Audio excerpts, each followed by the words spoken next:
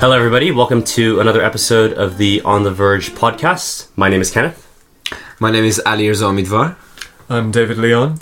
And today we have the great pleasure of being joined by our guest, Ricardo Rossi.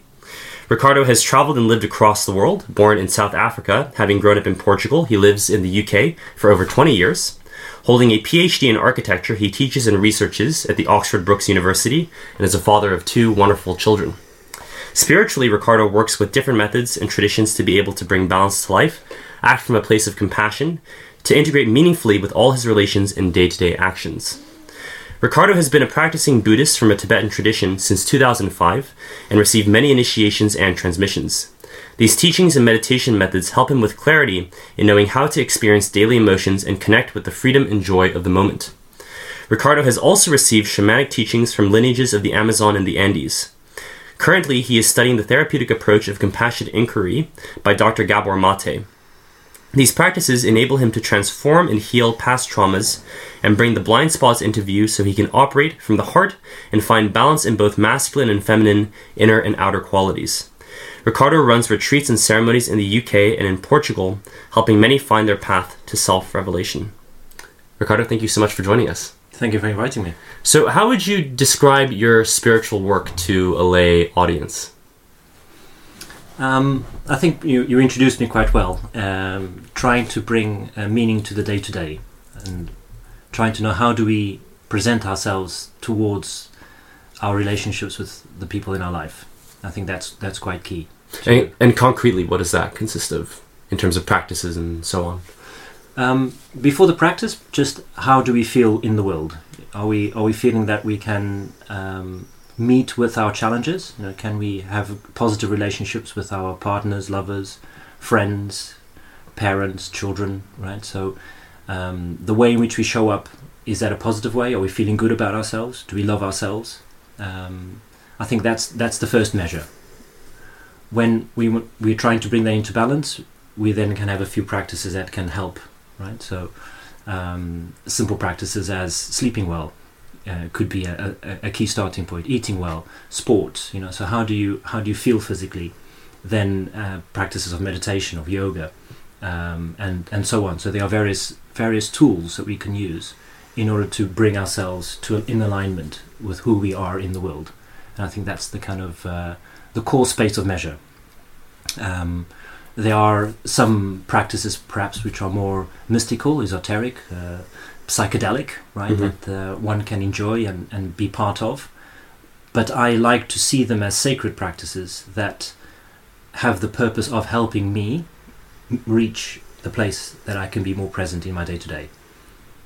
And you've had quite the extensive spiritual journey. You've had experience with Tibetan Buddhism and shamanic traditions, as mentioned in the introduction. How do those figure into, this goal to become more aware of your being in the world? In what ways do these extensive lineages inform your wisdom? So, in my experience, Tibetan Buddhism has helped me understand myself through the practices that those lineages bring. And I've really appreciated having been able to work with such a strong lineage of a transmission that comes from teacher to student for generations and centuries. And this transmission really allows you to recognize the authenticity of what's being taught and the authenticity of that transmission. And the transmission is about being able to recognize the nature of your mind. Right? What is mind? How do you sit with your ego and your relationship to your consciousness through a series of meditation practices? So Tibetan Buddhism works with the mind, works with a series of meditations and practices that align both body, mind, and speech. And it's a purification. It's a kind of an alignment, if you want, that helps you meet with certain characteristics at certain times and certain parts of your being, very generally speaking. So having had the experience with Tibetan Buddhism gave me that learning, gave me the opportunity to focus on learning meditation, focus on those particular practices, and bringing a diligence, bringing a focus onto that. And that that training, if you want, that persistence, that perseverance with aligning my mind to the goal, right? And I think perhaps it's very important to say, what is the goal? Right. And because I'm fortunate to, and I'm very happy to be with Buddhism, and Buddhism aligns you with enlightenment, right? Aligns you with the full recognition of the nature of your mind. And I hold the Bodhisattva promise, which is to work towards enlightenment for the benefit of all beings. That I'm dedicating myself to developing, to learning, to learn the path towards enlightenment, right? Recognizing the full nature of my mind for the benefit of others, so that I can enable and support and be part of the activity of enlightenment, right? In whichever way or form that might be, across many lives, So it's a kind of it's almost an ethical kind of principle that underlies everything what I do, and what I'm doing and how I'm doing it then will kind of permeate and will pass across the many activities that I have in my life. And so just to kind of say that's the kind of relationship that Buddhism has given me. And then there's shamanism, which has also different goals and aims. Right? Maybe you could tell us about those as well. Yes. Yeah. Shamanism doesn't necessarily have a direct goal like this. So Buddhism is quite specific. It's about the teachings of the Buddha, which are about enlightenment. And there are many different schools of Buddhism, so they all point to the same thing, but they have different ways of reaching that destination, that goal, and different tools and methods, because people are different. And so it's like arriving in a chemist, and there are many different medicines, right?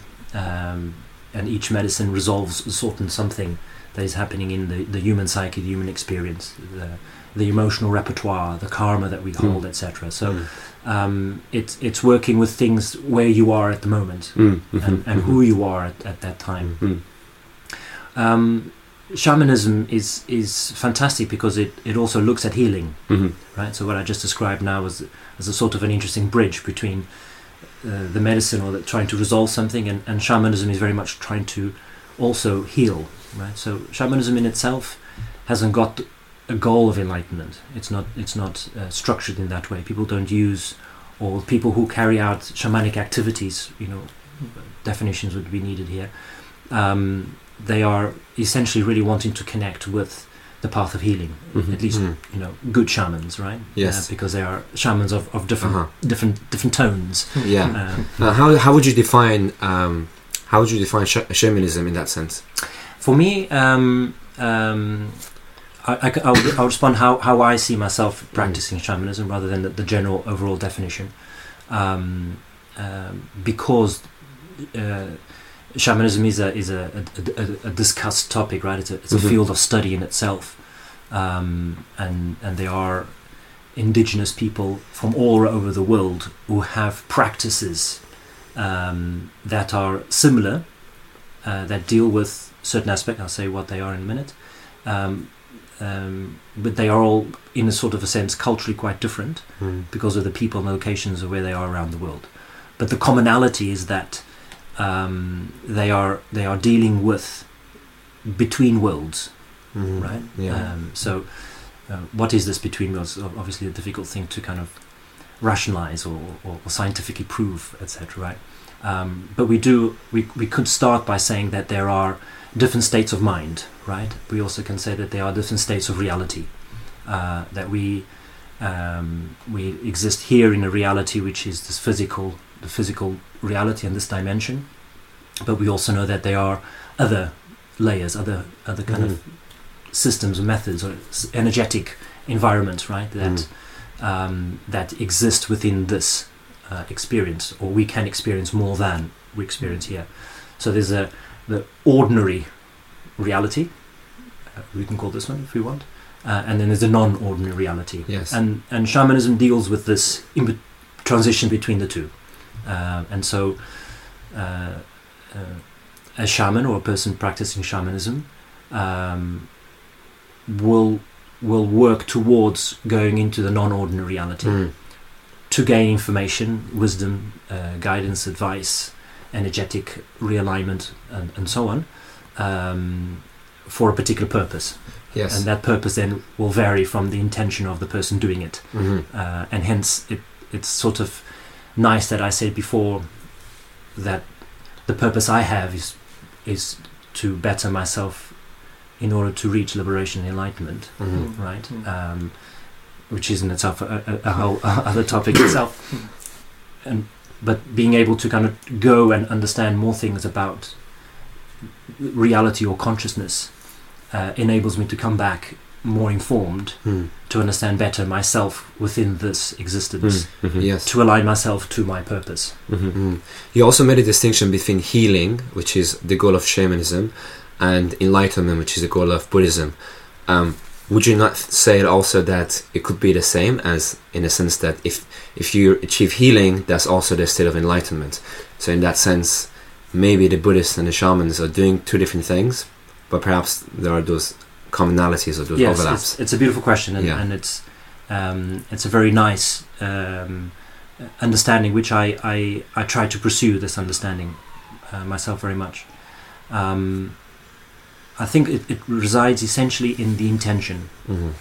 Yeah. So, what is one healing, and for what purpose, right? So, of course, one could, let's say, a person has a depression, has a depressed state of mind. So one could want to heal that, so that person is better within the way in which they manifest in their day to day, and there could be information in a non-ordinary reality about that state of being of that person, etc. Of the past or any sort of energetic alignment there that is contributing towards how the person feels in their life. Shamanism can help there to bring that person into alignment. So that was not a purpose of enlightenment, right? That was just a purpose of healing. That person wants to seek shamanic help, right, in order to better themselves in the way in which they are in their life. Equally, a person with depression could go to a Buddhist center and say, I want to learn meditation because I'm also depressed, right? The way in which I am in the world, I have no sense of purpose or meaning of life, and so on. So it sort of can go both ways, right? Yes. So they are both important, and they can be important tools or methods. Ultimately, I think in the practitioner that has a continuous relationship with this, like myself, so I don't go to a shaman just because of healing. I'm a shamanic practitioner seeking a bigger goal, right? I'm seeking healing myself in my process, but also ultimately wanting to get to the goal of enlightenment. So, and what is enlightenment? What is enlightenment? Yeah. It's the full recognition of the nature of mind, of consciousness, right? Mind and consciousness we could interplay here. So it's recognizing fully how you experience. Exactly. Yeah. And that experience means that you're experiencing at first your thoughts and your actions and your emotions. You experience what is the definition of your ego. You experience beyond that, right? So when we are able to start to recognize something beyond the identity of the ego, that there is more beyond that kind of facade, the construct of concepts and ideas and core beliefs, we want to go beyond that into an understanding of consciousness. When you start to experience and understand the full nature of mind, one will never be able to fully understand it, because it is just so complete and so pure and so so endless and timeless that you can't define it as such, right? It's just something that's the full manifestation of wisdom, love, compassion, joy, right? Yes. It's at the highest bliss, it's highest joy, it's everything. Yeah. Right? And further expanding on the similarities between shamanism and Buddhism, you spoke about shamanism as a way of accessing these other worlds, right? And shamanism through ayahuasca perhaps is an excellent example of that. Do you see this accessing of other worlds as a necessary part of expanding beyond the ego? For example, there are some Buddhist traditions that say, well, maybe you don't actually need to really expand into other worlds, actually just by sitting and meditating and really really just existing in this present moment. then you realize the full nature of mind. So yeah, talk about the role of accessing these other dimensions of reality. Yeah, absolutely. You don't need to have an engagement with shamanism to reach enlightenment, and they are not only Buddhist practices, right? There are many other forms of practice and philosophical, religious groups, studies, fields, right? That are also aiming towards that same definition beyond the kind of conversation today. You can obviously just practice Buddhism and reach enlightenment. That is proven, in itself. No need to kind of discuss more there. And maybe I'll touch on my experience, because if I was a practitioner of Tibetan Buddhism since 2005, and I was very content with my practices of following this lineage and having a lama, a teacher, and very, very strong, good practice, which I felt very connected to, which I devoted myself to do. I coexisted with the community, and I was a practitioner. I was happy. Why did I then, in 2017, engage with shamanism, in particular with ayahuasca?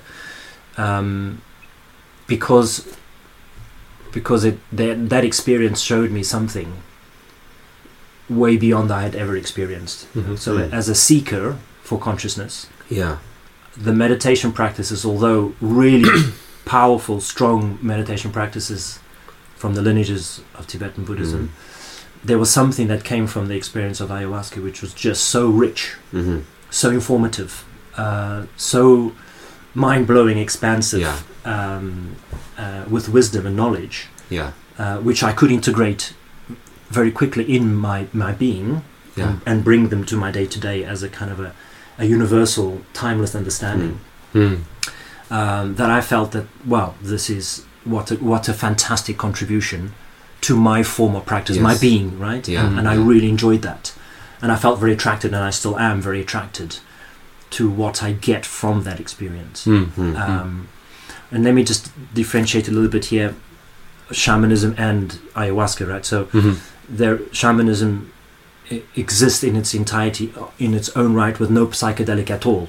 Yes. Right? And so just shamanism in itself works beautifully when a practitioner just, if you want to call it, meditate, dreaming, journeying, so different terms are used, with the aid of the drum or the rattle or with nothing, to journey into other worlds and to gain phenomenal experiences of past lives, of ancestors, of understanding the story of the person and seeing where there are blockages and constructs, and removing those completely without the aid of any psychedelics.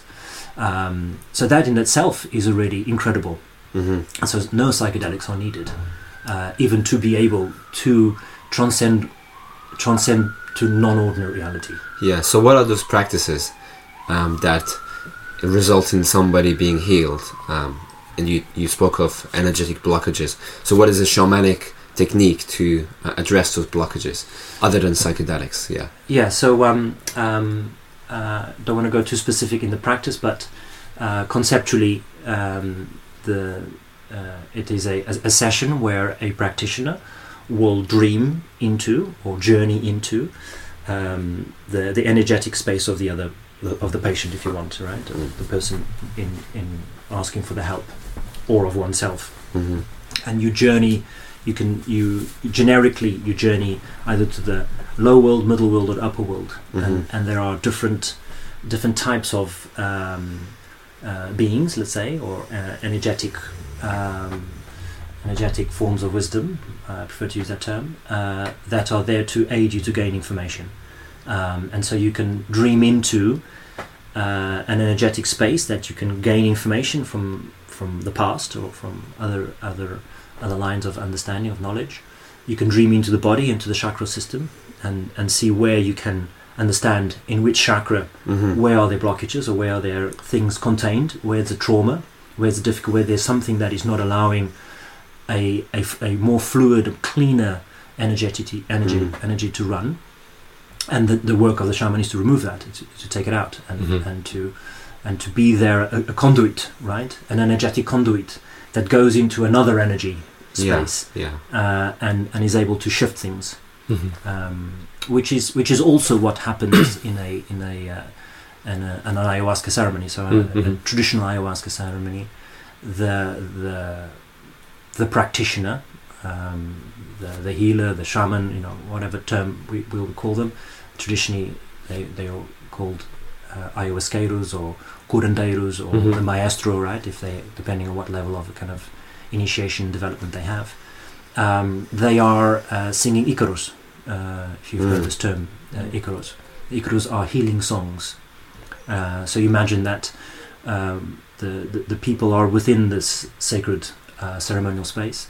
Their consciousness is open, right? They energetically are open. Their egos are kind of toned down. Their system is more open, and the shaman will sing a song, and that song will sing positive, happy, strong, very clear songs into the energy fields of the others, in order for the other energetic, lower kind of frequency energies to leave. Yeah. So it's almost a transmission, right? It's you push in positive energy, right, and you dispel out other.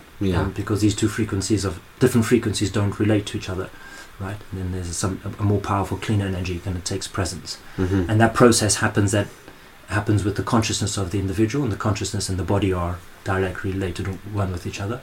And so when you are able to kind of work in that kind of space of consciousness, you're affecting the body, and then that is healing the body as well. So the mind and the body will have an impact. Does that answer? Yes. Yeah.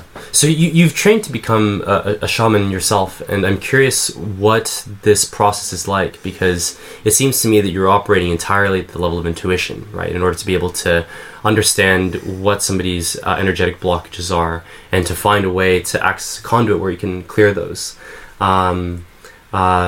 It's certainly different from any kind of analytical thinking. Tell us about what that's like. Yeah, I don't want to say that I'm an accomplished practitioner, right? Yes. So I feel myself as a student, and I'm learning very much the path. So what I speak here is from my experience so far, and what I've intellectually understood, and from what I've experientially been able to kind of gain experience through what I've been practicing. And other people might hear this and of course have more advanced, more developed, or slightly different views on all shamanism. So I want to hold respect to not to kind of be defining anything. Of course, like in an open conversation. Repeat the question. The question was how do you learn to cultivate this ability to understand somebody's energetic blockages, and create a conduit where you can clear those, because it seems like it's a process of developing a certain kind of intuition. So the intuition, the openness is quite key in this learning. There's a term in shamanism which is to be a hollow bone. The hollow bone tube concept, which is you are present, and you are also empty. And because you are empty, you energetically allow for other energy forms to work through you. So in essence, in order to be a good practitioner is learning how to step aside. And you allow for a healing energy, a healing wisdom to operate through you. And that's how the shaman does the bridge. How to do that involves a process of cleaning and developing yourself. So if I am blocked, stiff, many different concepts, if I've also got challenges, difficulties in my life, if there are things that I have not developed, right, I've not evolved myself also in terms of my individual practice and spirituality, meditation and so on, I have more resistance, right? I'm not so able to just rest in that space, allow myself to really relax in it, and then allow also for things to kind of come through me. And so that is an important part of that learning. So it will be a lifetime journey of always working through who I am at this time, in order to clean myself, so to say, using the term cleaning myself, heal myself would be, if the other term probably would be more used here. And so in essence, it goes back to that trying to reach enlightenment, and then for the benefit of all, I have to heal myself first. You know, I have to first myself walk the talk. I have to carry myself correctly. I have to be clean. You know? I have, if I have a period of time where things are not clean, like for example, I've just gone through a period of 4 or 5 months where I've stopped my activities because I needed to work on myself. There were things that I needed to resolve that were coming in the way of my work. Yes. Right. So that's really important that I keep myself fit, spiritually, if you want, right? And then that allows me to be present and help to do the work. What is the work then of healing or removing those blockages, as you were asking? That happens almost non-intuitively. It happens just by allowing it to happen. You know, it's not not to think too much about it. It's just to kind of to dream into that space. You know, to be able to you practice and you learn to dream. I love this term of dreaming. And it's like when we go to sleep at night and you know, we just relax into it, right? We put our head on the pillow and okay, it's bedtime, and we just we take a breath and we transit into another. Right, we could call it another world. Right, it's another frequency. It's another state of being. It's another state of consciousness. We are conscious, but we are in our dreaming state of consciousness. Yes, and so the shamanic journey is something in between those states. Yeah, where the brain waves are slightly changed. That's why the use of the drum is very common in shamanism. The beat, like 220 beats per minute. Dum, dum, dum, dum, dum, dum, dum, dum.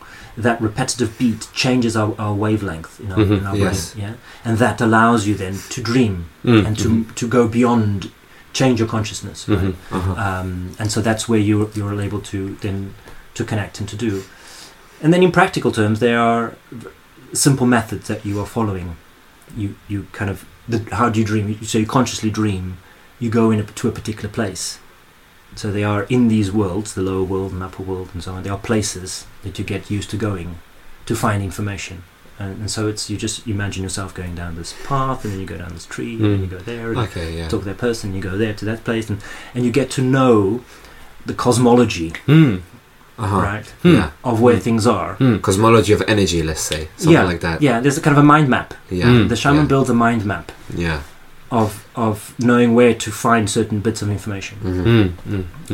For example, one very known shamanic practice, which is the soul retrieval. Do you understand the concept of soul retrieval? No. Please describe it for the audience. And also for us too. So the concept is that we can say we are not whole, right? So there are parts of us that we have lost on the way in our life. Yeah, so something happens, there's a trauma, there's an incident, or there's a situation of heartbreaking, or a dream that went one way and you didn't quite achieve that dream, and so on. So there are certain things that you kind of lose on your way. You feel that you're kind of not so whole, right? That breakup with that girlfriend was always so traumatic, or such a strong experience. That's like a part of you, as you know, stayed back there in that space and time, right? Or it could have been that your father yelled at you when you wanted them to connect with you to show the piece of Lego, and that was so traumatic, and then there's a part of you that kind of really got traumatized by this, you know. So life is made up of these little events, and these are small parts, small energetic parts of us that are kind of fragmented and not integrated with ourselves.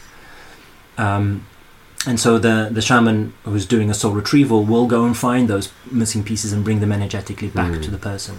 And it's a very mystical, magical kind of thing that the shaman will dream into the space and say, oh, I can see you know, you as a child, and you being, you know, sort of very upset that you're about to, maybe a parent did have a situation with a parent, and then that kind of really exists, that story, you know, and then that energetically is brought back. The shaman will go and find that part in the Wow. cosmology, and then Yeah. bring it back into the physical being of the person. This is really fascinating because it sounds to me, if I understand correctly, that the shaman is essentially building a general spiritual map, right? Of being able to identify narratives that are associated perhaps with specific kinds of energy, such that when the shaman goes into an individual, into their energetic space, they can identify energies that are reminiscent of, essentially places on that energetic map that they developed. Am I understanding correctly? Yeah. Fascinating. Okay. Yeah, that's very interesting. And actually, the first thing that comes to mind thinking about that is this study that's actually currently being run at Imperial College London, called DMT Extended, or DMTX, where the goal is to extend the length of a DMT trip such that people are able to actually build out a map of what DMT space is like, because normally you only get 15 minutes in there, and the experience is so short that you don't get to develop this mental map. So there are perhaps some similarities in there, but that's maybe a rabbit hole we can save for another time. Could you speak at all more about the 3 levels, or the 3 different worlds? Yes. Sure. The lower world is the world as we would know it before agriculture. Okay. Yeah. So if you can imagine the hunter-gatherers, way before industrialization or people farming or owning land, right? When humans lived and coexisted with nature and animals so much more. Communities and tribes that live in the forests and mountains and so on, right? So that is the environment. So it's the world of pure human. It's the world of the animals and the plants. And when you journey there, you might have heard of a power animal. Have you heard of the term of a power animal? Right, Power animal? totem animals. Yeah, you might have totem. heard Okay, I see. yeah? Yeah. Yes. So these are energetic qualities, principles of certain animals, right? That traditional native people would correlate to. You can hear stories of, North America or South America and so on, where people would relate a lot to these stories. You see them in Disney stories and so on, right? Where the child has a relationship with a sort of an animal or spiritual animal and so on. You see them in totems, right? Of carved out these various animals on a totem pole. So these are these energetical protectors that live with us, and you can go and connect with them. Yes. So you can journey. We could do this together after this session or in another session, right? It's a very, very simple process. It's almost like the first shamanic journey that one can do, where with the sound of the drum, we would journey to the lower world, right? And you would all guaranteed come back with a different animal. Each one of you. I love that. And there was no psychedelics needed. Just yes. we could all do it without the drum, but the drum really helps in the beat. We can even use a recorded drumming session on a YouTube. You don't even need a drum. Exactly. And you journey there, and then you'd see an animal, right? And this would be the energetic animal of a tiger or a mouse or an eagle or a crocodile or a phoenix. It doesn't have to. It can also these kind of mythological animals too. So is that an animal that's associated with your energy, kind of like an aspect of you in a sense, or is it a random animal that happened to be there? No, in it's space? the first part. Yeah, so it's related to you. Yes, and it's a characteristic. For example, one of my power animals is a tiger. Yeah. But it's a very playful, almost like a cub. Yeah. And it relates to my inner child. Yeah. So it's much more to do with that part of me that's an inner child. And then I have other animals that are other parts of me. You see? And I work with in ceremony. I work with other energy structures that come from these animals as well, right? That constitute what is the sacred space of the ceremony. And so there are different ones for different qualities. They have different characteristics, right? Let's think the jaguar, right? The jaguar is kind of a known one to be the characteristic of fearlessness. Yeah, the jaguar is truly the king of the jungle. Right? It is able to really own its land, own its space, right? Has no fear, can really be in that territory, can really be calm, can act when it needs to act with incredible precision, incredible skillfulness, stealth. At the same time, it's incredibly powerful and fearful in its actions.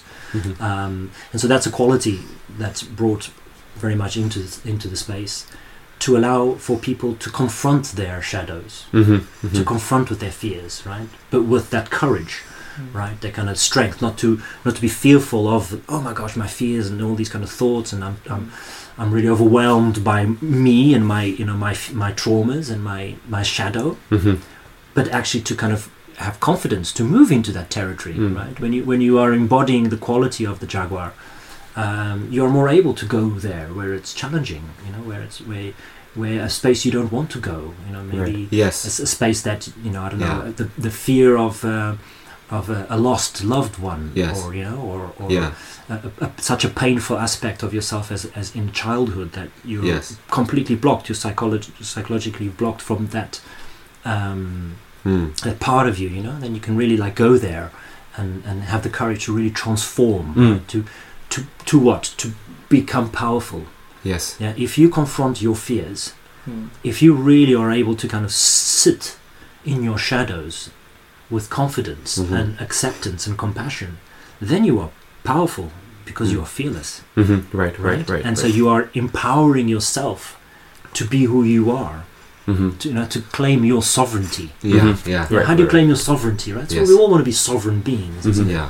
Yeah, and so we have to be able to go into our shadows, right? Now, in the places where we don't want to go, right? And that's how we conquer and we gain strength. Yeah. So this is how Sorry, I haven't actually directed fully the question. You asked me about the three worlds, and I'm kind of diverted a little bit off there, but I'll return to the three worlds again. So journeying to the lower world is a space of great information about consciousness. It's about energetic qualities, right? It can be described more as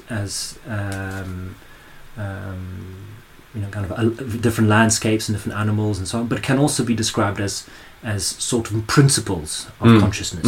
If you want to take it into another kind of side of understanding it, that there are different streams of consciousness, different streams of understanding of the human psyche that then are kind of characterized in these forms that we can relate to, kind of codes that we can connect with. The middle world is this world. It's the world in which we are now, right? The human world.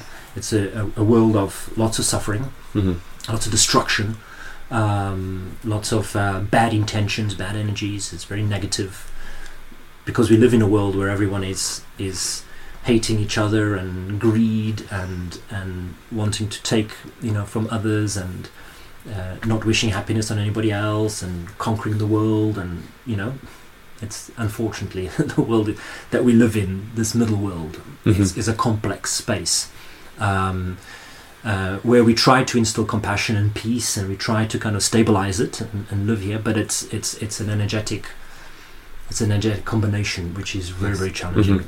Whilst the previous lower world, there's a world of much more harmony. And because I was referring to, it is referred, and that is the experience. This is accounted not by me. This is you can read. You can read this, and you can account this by traveling the world. A perfect person to read up very quickly on this is Michael Harner. Michael Harner, The Way of the Shaman. He explains all of this very, very, very beautifully, and he synthesizes, shamanism from across the world, from a very fantastic anthropological and experiential study, from an academic point of view, but also as a practitioner. the upper world. The upper world is the world of the eternal, ethereals, light beings, gods, the Merlins, right? The magicians, crystal palaces, the star beings, star nations, enlightenment of Buddhas, and so on, right? So there are different realms, different places. Also, it's a different cosmology. And there you will access timeless teachings, teachings of wisdom, of understanding the universe and the cosmos, access into higher realms of understanding, that are just very, very pure, timeless, universal teachings and understandings that one can find there. So depending on what one is doing, it varies where one goes and what one does with that journey.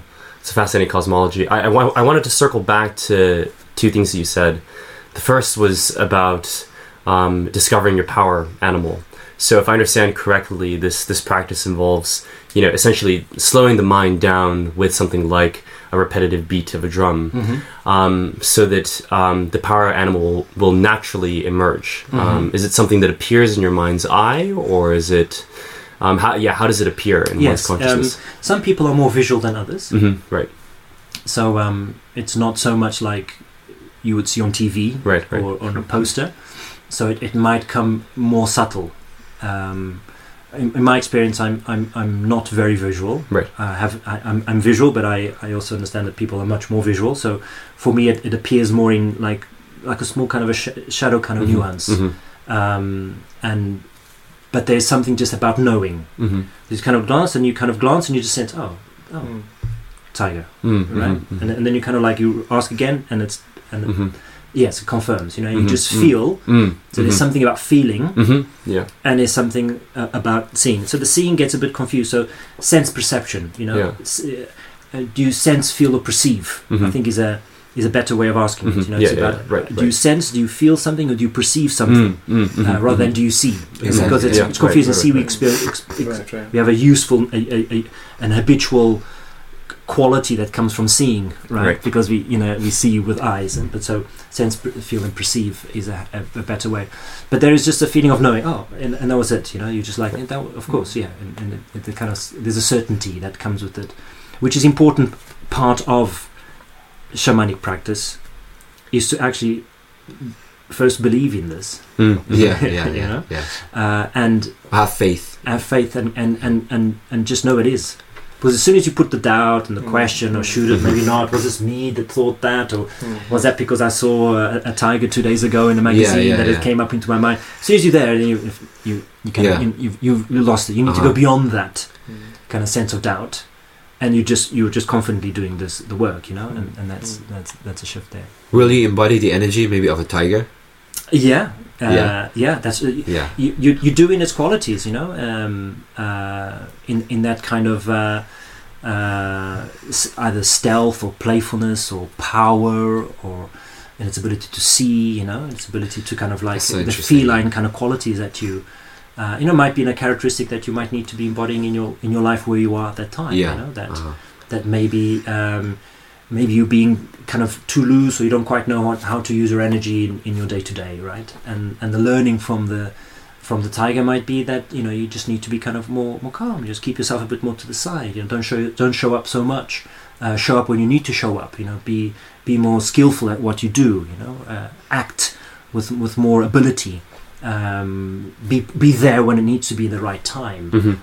Qualities like that. Rest, take it easy, act when you need to act. Don't reserve your energy. Things like that, right? You can look at the characteristic of how those certain animals behave, and how you can resemble that quality in your way of being. Could there be a way of channeling those animals, perhaps with certain sounds, as in you would make a certain sound that the animal is making, or a certain expression, or certain contraption of the muscles, perhaps, or certain like sounds or voice? I'm sure that could be a good way of connecting with. Not something that I've done, but I can imagine that there could be a practice where you could embody more that. You could try and dance with that, simulate that feeling, express the sounds. Kind of allow that kind of to work through you. I imagine that could be possible to do that.